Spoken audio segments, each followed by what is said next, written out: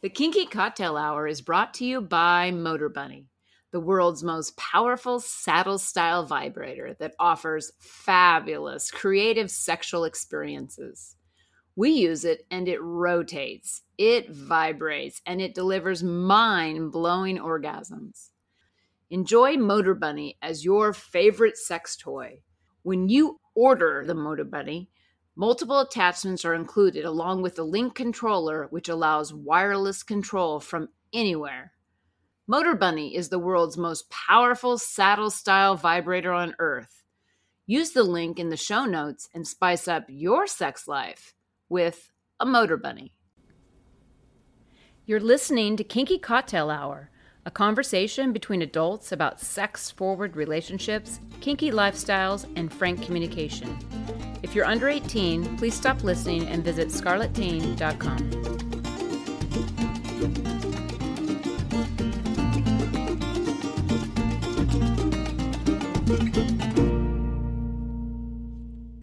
I'm Lady Petra, and my pronouns are she, hers, and we. I'm Safa Master, and my pronouns are him, his, and we. And this is Kinky Cocktail Hour. Cheers! Okay, what are we drinking today? We're having a limoncello martini. A limoncello martini. I mean, you got to be down to like drips in bottles at Yes, this I point. am. So this is 2 ounces of vodka, an ounce of limoncello, and then 50 milliliters of lime juice. But I used the last of the Rose's lime. Okay. And had a little space, so I squeezed some fresh lime in with it. And then it specifically says 3 cherries. And I was like, who am I to ask? No. When they're Lexar cherries. You want 3. Yeah. Okay, well, let's have a look. You get the limoncello smell. It's like a lemon drop. Kind of. Yeah. Isn't it? Yeah, it's actually a good lemon drop. It's a good one. Yeah. Personally, I think. Lemon drops often are too sweet. Mm-hmm. So this obviously doesn't have a sugar rim or anything. No. And I think the addition of the lime is what makes it the tartness that you need out of the lemon, because there's not that much limoncello in there to make it A little acidic. Yeah. But it's a different acidity. It's like the lemon and the lime together. Mm-hmm. It actually makes it, from my viewpoint, I don't really care for lemon drop, but I like this. Mm-hmm. It's pretty good.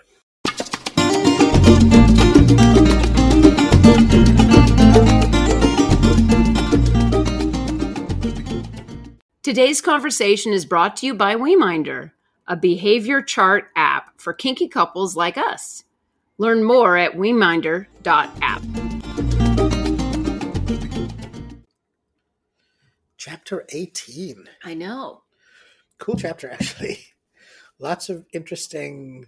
Moving parts. Well, lots of moving parts, but lots of interesting connections. Mm-hmm.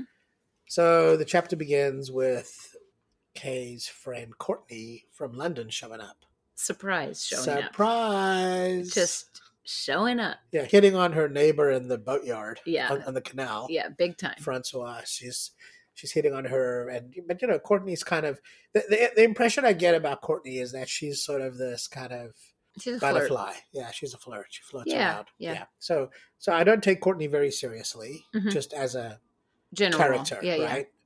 But she shows up into Kay's experience of Elodie, Mm-hmm. which upsets Kay. Kay's like, "Oh fuck, Courtney's here." Yeah, because she feels like she's let her guard down with LD. These people don't know her. Exactly. So she doesn't have a history with them. She can just be Kay Yeah. without being what people think Kay should be like. Right, exactly. Yeah. And, with a divorce, there's a lot of transition that happens, Absolutely. from that. Yeah. So it begins with Courtney inviting herself to stay with Kay. Mhm. And Kay's like, "Yeah, I'm not sleeping on the boat with Courtney. That's not happening." Well, yeah, she's worried she'll, roll over and touch her. Right. And, Hit on her. Courtney will hit on her. Or it'll be misconstrued in their friendship. She Yeah. just, So she arranges with Elodie to go stay at a little local 5-star hotel. Because Courtney's expectations are 5-star. And they go to the little hotel and they're sitting in the reception area or the bar. They go down to the bar. And guess who walks in? Mylene. Right. So now you've got Kay with Mylene, who's Elodie's former lover, and Courtney, who's hitting on everybody. Yeah. And immediately my thoughts went to, okay, so Courtney and Mylene are going to hit it I off. thought so too. Yeah. You know, and then Courtney is Courtney, so she goes balls to the wall with Mylene because that's Courtney's technique. Right. And Mylene doesn't even faze Mylene. She doesn't even quiver at the flirtation. She just continues to have a conversation and talking. And she does say, talks about what they do for work. And meanwhile, Kay is really dissecting Mylene the whole time, like on her expression when she talks about her grandmother who passed. And that might mean she's compassionate. Oh my goodness. And then that's why Elodie and her connect. And she's doing a lot of judging and assessing. Yeah.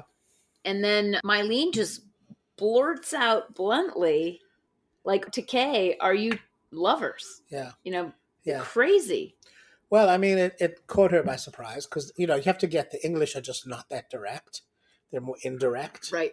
But Mylene is very direct. She lives in America where Americans are very direct and the French are the French.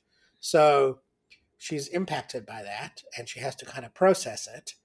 And what she does is kind of typically English. She diminishes herself. She goes, yes, but, and she tells her that she's leaving. And then she says, and it won't matter, kind of like it won't matter much anyway. In the meantime, is a fling because I'm leaving. Yeah, but in the meantime, what's going on in her head is she's revealing herself as being like deeply attached to Elodie. And wanting this to be together. Like this needs to be a relationship. Yeah. Like she doesn't flitter and say, well, if Elodie asks me to stay, I'll switch my plans and stay here. She's talking long term. Like she's making that shift. Yeah. No, she has it like her and Elodie are a thing that can be developed like, a good wine. Yes. And then Mylene shows up and upsets the apple cart. Yes. And she's just sort of managing the upset of the apple cart when Courtney shows up and upsets the apple cart. Yep.